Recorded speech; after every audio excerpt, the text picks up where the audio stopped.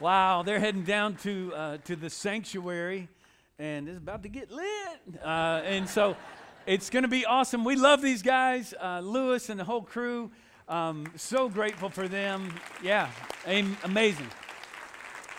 I'm not sure exactly how to follow that, except that the Lord's given me a message today. So praise God. Listen, if you're not a member of our church, you've received a welcome from Ryan, hopefully from others who have helped kind of get you into this room. We're a church that really seeks to just love people with the love of Jesus. The Men of Nehemiah is a ministry that, gosh, really a men's class, but anybody, a lot of us have been a part of. I'm asked to come and speak to that group often. We've come to know them and love them, but there's a group that comes down there every Tuesday night, and you can go and be a part of that too. So you see information there in the bulletin, and we'd love for you to connect with them, all right? It was noted today is launch Sunday, which is an exciting day. It means all of our kids. How many have children? Anybody have kiddos? Okay, they're moving up, and yeah, they're getting older. And some of it you're going to be sending them off to preschool, weeping in the halls, tomorrow or this week. We have a new ministry that's going on right now. It's a gathering of children. If you have K through second grade, we have kids worship taking place over in the third floor of Flights building, and it's just an age-appropriate gathering for kids. This is something that we want to offer as an option for you. We want kids to worship, the Lord with us, but some of you would prefer that age group, maybe be in their own place and learning about Jesus, having lots of fun in church. We believe here that church ought to be fun for kids, and it ought to be a place where they learn about Jesus and our love to Him. I remember when I was a kid, I had lots of fun moments in church when I was a kid. Our kids have had a great summer. We've been involved in lots of ministries, camps, and all that good stuff. When I was a kid, back in the day, we broke into spontaneous games often in our neighborhood, whether it's kick the can. Anybody play kick the can? Some of you younger, I don't even know what that is. Is that an app? Is it on the iPad? Or it was actually a game you play. We played, I remember catching lightning bugs. I grew up in North Carolina. They were all over the place in our neighborhood. If you had a group of boys, one of the games that we kicked into spontaneously was King of the Hill. If there was a house going up or something in your community, or you find a hill or some mound, a bunch of boys would get to the top, climb and claw their way to the very top. And then the whole thing was to stay at the top and then make sure nobody else, can take you down. And so we grow up, we get older, and we keep playing the game. As adults, it might be that, we're going to climb the org chart, right? I'm going to have that position. I'm going to scrape and fight and make my way to that job, right? Or move into that neighborhood, into that house. Maybe for you, it's I'm on the golf course. I am the man. Or I'm at the gym. I mean, you still see this, right? Or I'm going to be the super mom. I'm going to be all that. And we fight and we push our way to the top. Do you ever feel like you have to fight to get what you really want, that you think is going to make you happy? You ever feel that way? What are you pursuing in your life to make you happy? And how are you going about pursuing it? I want you to turn to Matthew chapter 5. We've been in this series that is kind of the series formerly known as Happy People. It's the image here. And we are so excited about what God has been doing in our hearts as leaders, as speakers. I know for me, this is a challenging thing to do, to walk through the Beatitudes. But Jesus steps into this conversation about what it is that makes us happy. And he says this in Matthew chapter 5, verse 5. Blessed are the meek, for they shall inherit the earth. Now, listen to this. He doesn't say blessed are the most aggressive.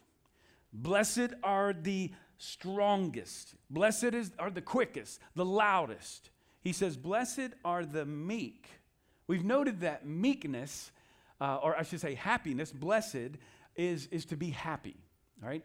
Translated happy. It's a hard word to translate. It means to have an enviable kind of life. It's the life that God has blessed. And so I don't know how many of us look at someone who's meek, or last week, someone who's grieving, or the week before that, someone who's poor in spirit. recognizes their sin, really in desperate need. We said happy people are needy people. Happy people are grieving people. Happy people this week are gentle people. As we'll note, probably a better translation. Happy people are gentle people, Matthew 5, verse 5. Now, he's saying to really get what you want, to truly be happy, then you're going to run counter to what most everybody really thinks. Now, this is one of the Beatitudes where the people would have actually heard this before. You may not know that he's directly quoting Psalm 37, verse 11. You can see it there. But the meek shall inherit the land and delight themselves in abundant peace. Man, what a testimony we heard this morning. Peace, the peace of God that captures us. How do we enter into that peace? Well, it's when we cease striving, right? Now, here's what would have happened. The first hearers would have heard Jesus say this, and the Torah observant Jews would have gone, yep, I believe that. I believe that this is right. The meek, we will inherit. We're the meek ones. We're going to inherit the earth. This is our land. This is our plot of land. But there's a problem. See, the psalm was given to say, hey, listen, throughout the 37th psalm, it says that God is going to give the land to the people. God's going to do this. And it says that the role of the righteous is to trust him, to obey him, to worship him, to rest, to be still, it says, in him, to delight in him, it says.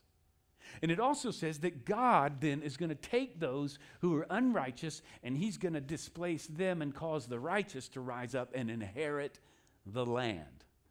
But there's a problem. You see, in the first century Judaism, they were not on top of the hill. In fact, the Romans were. And this is helpful for some context. Jesus is speaking in the context of first century Judaism.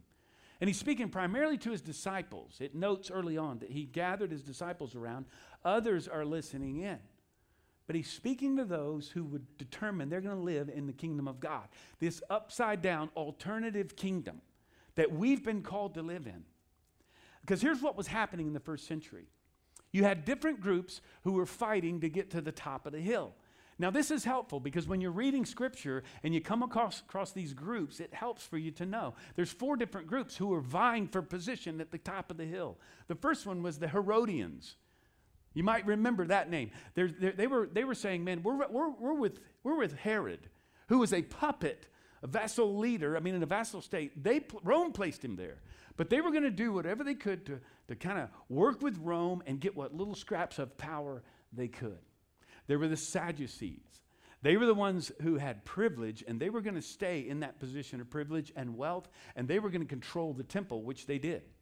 And so they did everything they could to keep in, their place of control. Then you had the Pharisees.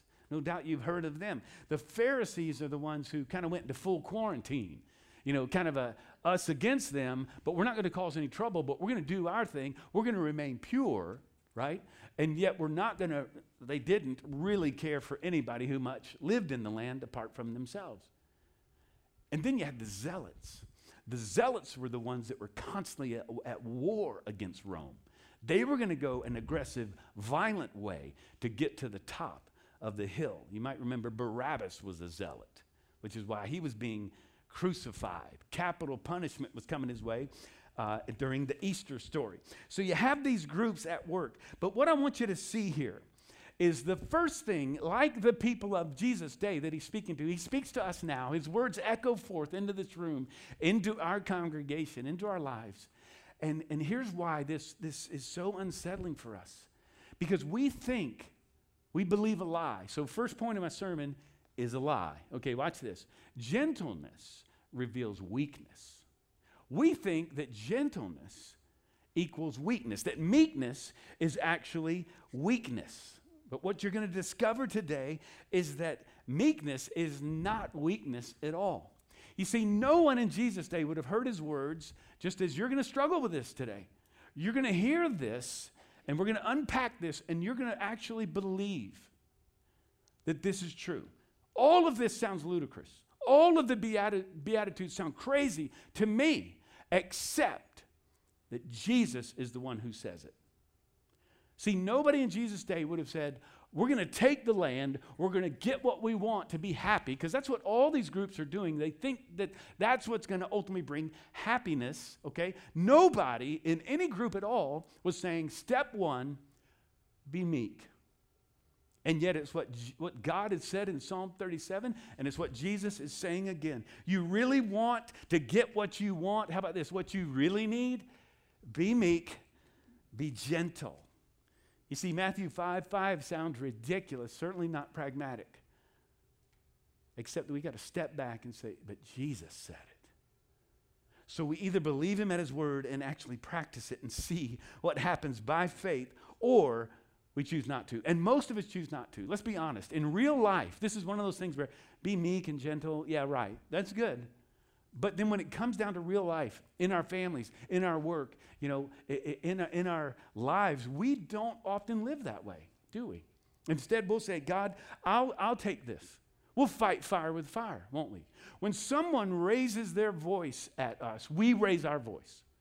You get angry with me, I'm going to get angry with you. Do you know that within our minds, actually this is a spiritual thing, but we have what's called mirror neurons in our minds. This is a real thing. I mean, it's across the animal kingdom. When you get angry with me, my natural response is to get angry with you. You raise your voice, I'm going to raise my voice, right? When someone is going to kind of take advantage of me, I'm going to step in and say, no, you're not. I was recently at the airport. We're getting on a flight. I'm looking at my boarding pass. I'm group 5. They have like 5 special groups before number 1, before the first group. I'm like, man, platinum and all this kind of stuff. And I'm like, man. And then finally group 5 comes. And you know how this works. I'm like, this is group 4. I'm group 5. This is next. I'm going to be first to group 5. And then you start, and nobody really wants to do what I'm doing here. Nobody really wants, no. But what we do, we're like, in our minds, like, wait, you're merging. You're not, no, I was here. I'm sorry. No, this is my wife. I'm with her. Are you kidding me? I mean, I can't say that. I'm a pastor. Somebody might discover who I am. And so, but you're just like going, no. And we do this, right? We fight for our position. It's just a natural thing. It's how we live our lives. And what happens is when somebody comes after us, man, we just want to power up. Or here's what happens. Somebody is coming at us. And here's what we'll do. We'll give money, man, towards a cause or towards a politician who's going to protect my rights. Because I want to be on top of the hill. Because I believe ultimately that's going to make me happy. But listen to this. This is what's crazy about the Beatitudes. And you're going to see today, it's an act of faith to actually believe that Jesus' way is the better way. When we look at Matthew 5, just verses 28 through 38, we see things like, he says this throughout the Sermon on the Mount. You may know this. You've heard it said. He says over and over again. And that's not just a way of saying, hey, Jews, listen, all of you Jewish, Torah-observant Jews, you've heard the law says this, and he does that. But I'm telling you, it goes deeper than that. But I would say to you today that in our context, it is all that. But you've been taught, you've heard it said from your parents, from generations, from our culture, you be aggressive, you be strong, you be powerful, don't let anybody get ahead of you. You be first, and then you'll have happiness. And Jesus says that's not the way it works. Now, I hope that you'll wrestle with this message and try to figure out how you're to live this out. But what did we say? What if we just take Jesus at his word? I'm not sure that's going to work. I mean, think about it. Just in verses 28 through 38, he says things like, hey, if someone slaps you on the cheek, give them the other cheek. Are you kidding me? No, I'm not kidding. If someone takes your, they want your tunic, you give them your coat as well. If somebody forces you to go a mile, you go 2 miles. What? And I know what you're thinking, like, Jeff, I mean, it's why so many theologians have thought, he's like talking about heaven or something. I mean, this is like some alternative kingdom, not in here and now. And Jesus said, no, now. This is how we're to live. And what I want you to see is that gentleness is not weakness. Instead, gentleness reveals strength. We think that gentleness reveals weakness, but gentleness reveals strength. See, the word meek means strength under control. All right? The image you may have heard before that I think is so powerful is one of a horse that's been tamed, or a wild animal.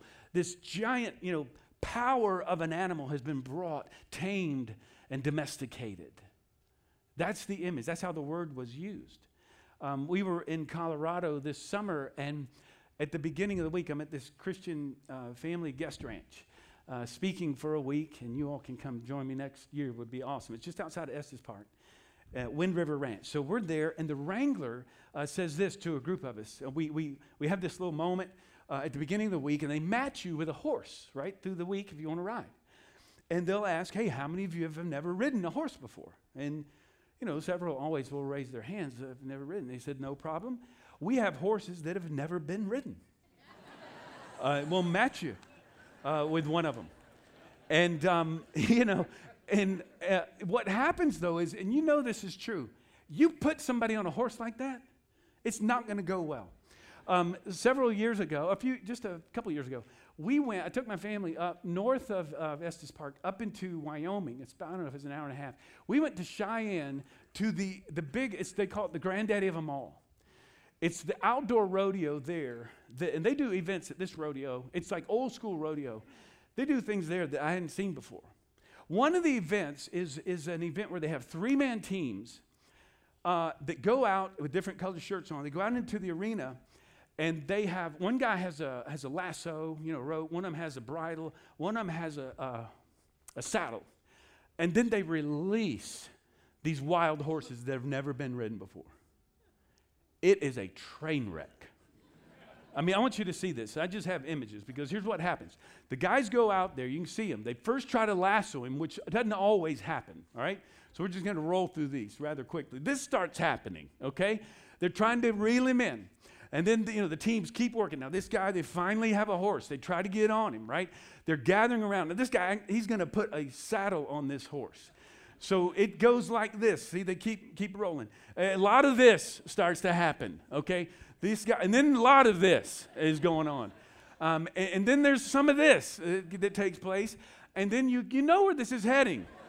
Finally, a guy gets on it, but this happens, that happens, right? And then ultimately, you end up with a lot of this. So I'm not kidding. There was one team out of all of them. It was a yard sale.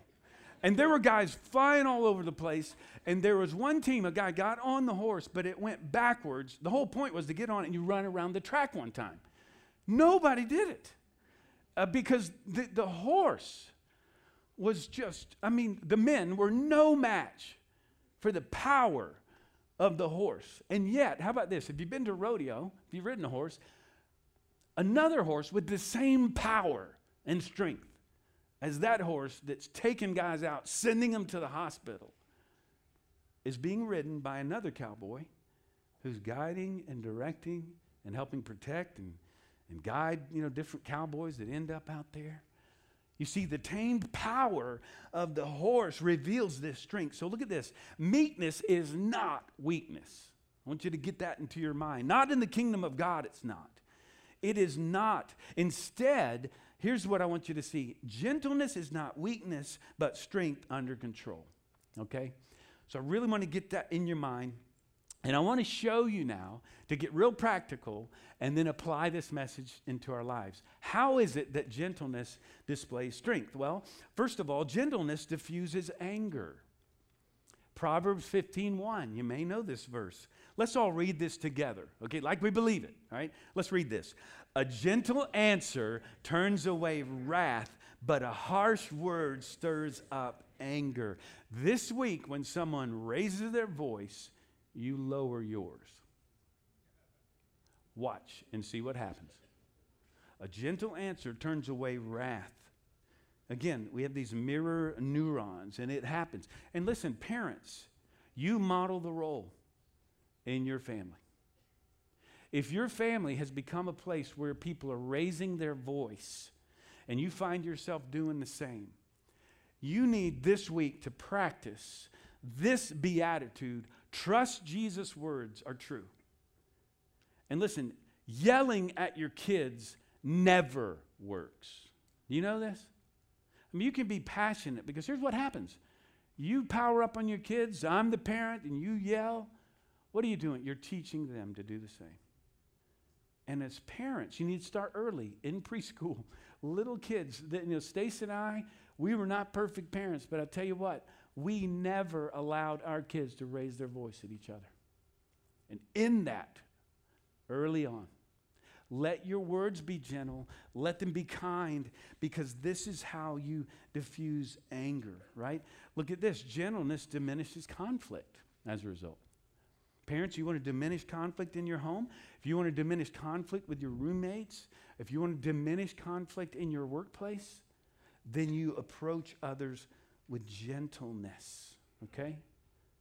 You see, gentleness, not only does it diminish conflict, it diffuses anger, we've said, but it also disarms your critics. And the more influential you are, the more critics you're going to have. The more you speak truth, if you're in a place of leadership, a place of influence, you're going to have critics. Count on it. If you don't want critics, don't take a place of leadership. And so how do you respond to critics? We see this often. I mean, nowadays there's sniper fire is what email is, and social media and whatever else. And you may not be surprised. Your pastor has critics. I have critics. I have people who will come after me, right? And so over time, I've learned how to respond to critics. And here's the best way to respond. It's what Jesus says. Be gentle. You know what I'd seek to do? Outgrace them. Outlove them. And, as an apologist myself, I've got answers.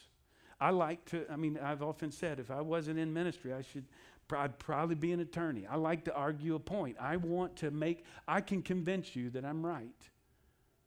But I've discovered that, even now, the best apologetic approach, the best approach to helping others come to faith or understand a position is to listen well. Listen. And then be gentle in correction. In fact, here's what it says. I love this verse in Titus 2:8. It says other things. He's speaking to those of us who would lead out and all of us to be self-controlled, live in integrity. Then it says, and have sound speech that cannot be condemned, so that an opponent may be put to shame. That's another way of saying to be silenced, embarrassed, essentially, having nothing evil to say about us. Be kind and be gentle. You don't fight fire with fire. You fight with love and gentleness and kindness. This is what Jesus is saying. Do you know that as your pastor, in fact, and this applies really to all of us, but I'll say this, I am forbidden to get into quarrels and debates with people. You know that? Now, I am called to bring correction, whether it's, from the platform or the pulpit or in conversations with people. But look at what it says in 2 Corinthians chapter 2. And the Lord's servant, okay, so that's pastor, leaders, shepherds, this anyone in leadership in a church, but it applies to all of us, must not be quarrelsome, but kind to those he agrees with. It doesn't say that. No, it doesn't say that. Show this up there. Are we good? Show this verse, can we? Yeah, there we go. It says the Lord's servant must not be quarrelsome, but be kind to people who agree with him politically. Be kind with people who are in same religion. No. Same denomination. No. Same theological bent. Be kind to them. No, it says be kind to everyone. It says kind to all people. And look at this. Able to teach, patiently enduring evil, correcting his opponents with gentleness. There's the word. God may, key point here, all right? And we're going to get to this more. God may do this thing. God may perhaps grant them repentance. He may be the one who turns their hearts, leading to a knowledge of the truth. And they may come to their senses and escape from the snare of the devil after being captured by him to do his will. And you're called to live this way. You and I, all of us are called to live this way. Because here's another thing. Gentleness is persuasive. This is true in your own personal life, with your, in your dating life. It's true in the classroom. It's true in your marriage. And it's true in your workplace. Gentleness is persuasive. Look at what Proverbs 25:15 says. You can see it on the screen. With patience, a ruler may be persuaded, and a soft tongue will break a bone. What is that? Look how powerful this is. By the way, when you see ruler in the Bible, we don't have kings and queens and rulers and such in our day, but you can replace that word with the word boss.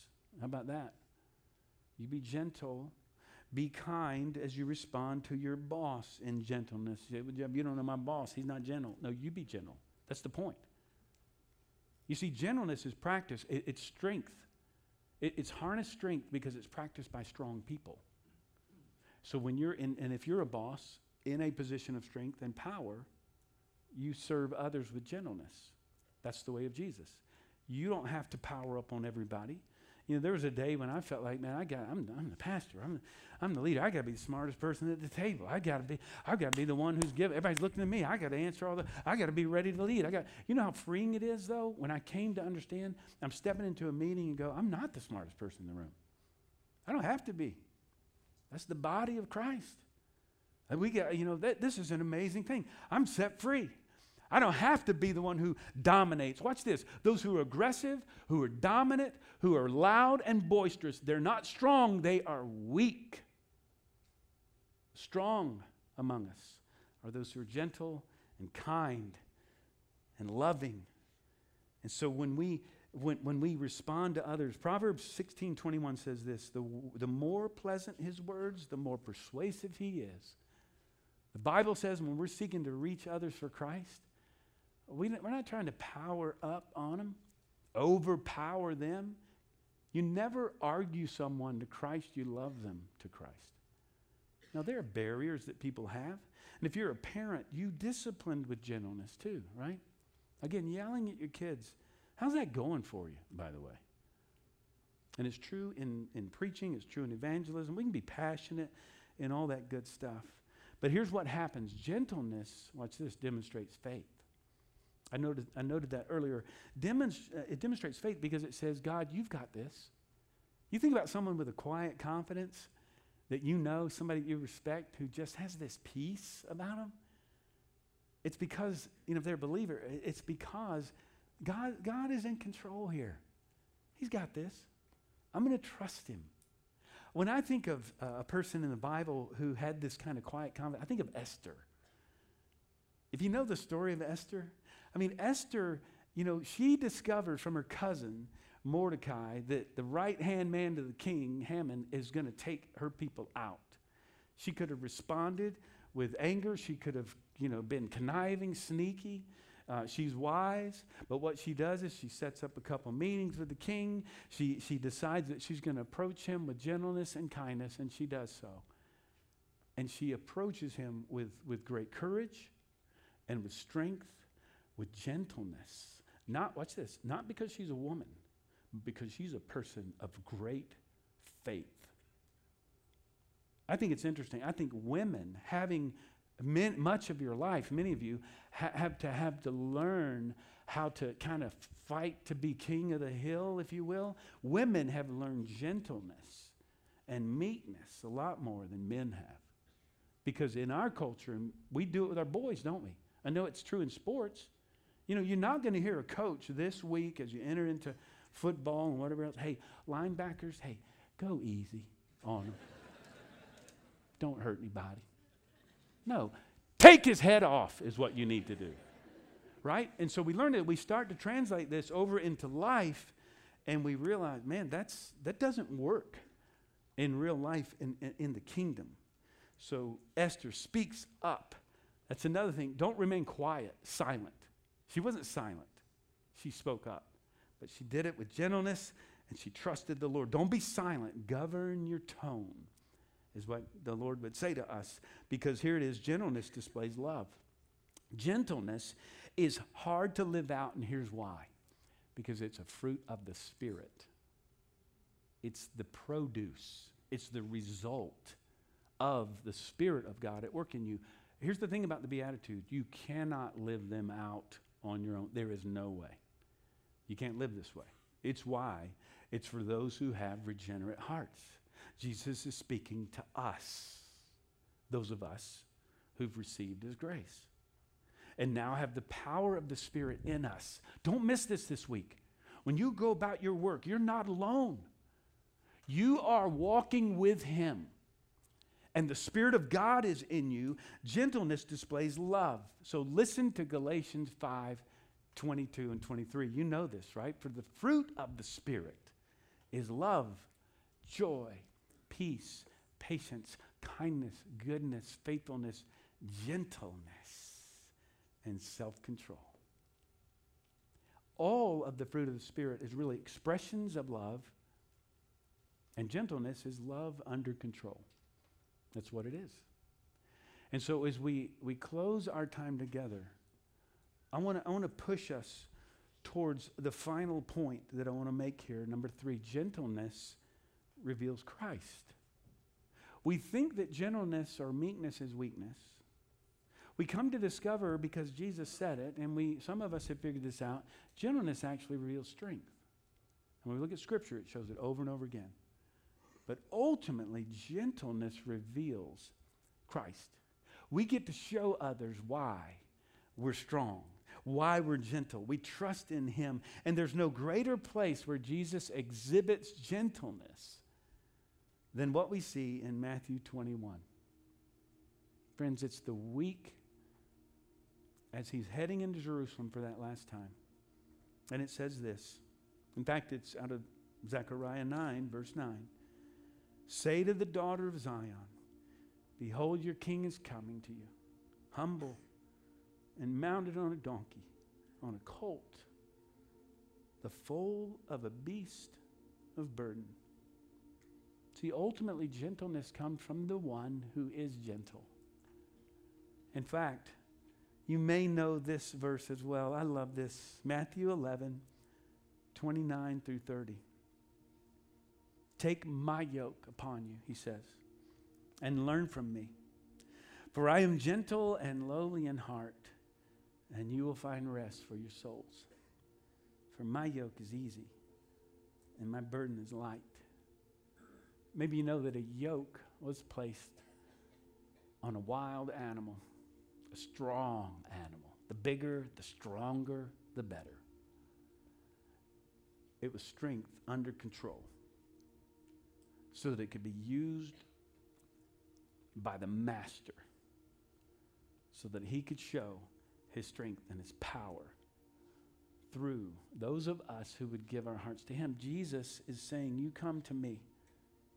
But he's saying more than simply, I'm a good example, so follow my example. He's that. He's saying, cease striving. Stop fighting to get what you think is going to make you happy. Instead, give your life to me. Christ is saying the religious way, to work harder, to get better, to keep striving, to keep fighting. He says that's not the way to peace. Christ has come. A week after he'd ride that donkey into Jerusalem, he'd find himself on the cross, dying on the cross for us. Listen, Jesus is King of the hill. Jesus is King of kings. And his way is to pull us up, not to fight and claw and battle others, stirring up dust so we can't even see him, but to rest, to truly believe that this is real. Blessed are the meek, for they shall inherit the earth. I want us to bow our heads and close our eyes. I want us to pray together. But we're going to close our time together. We've got time. I don't want anyone rushing out, running out. I want us to pause for what may be the most important moment of the week for you right now.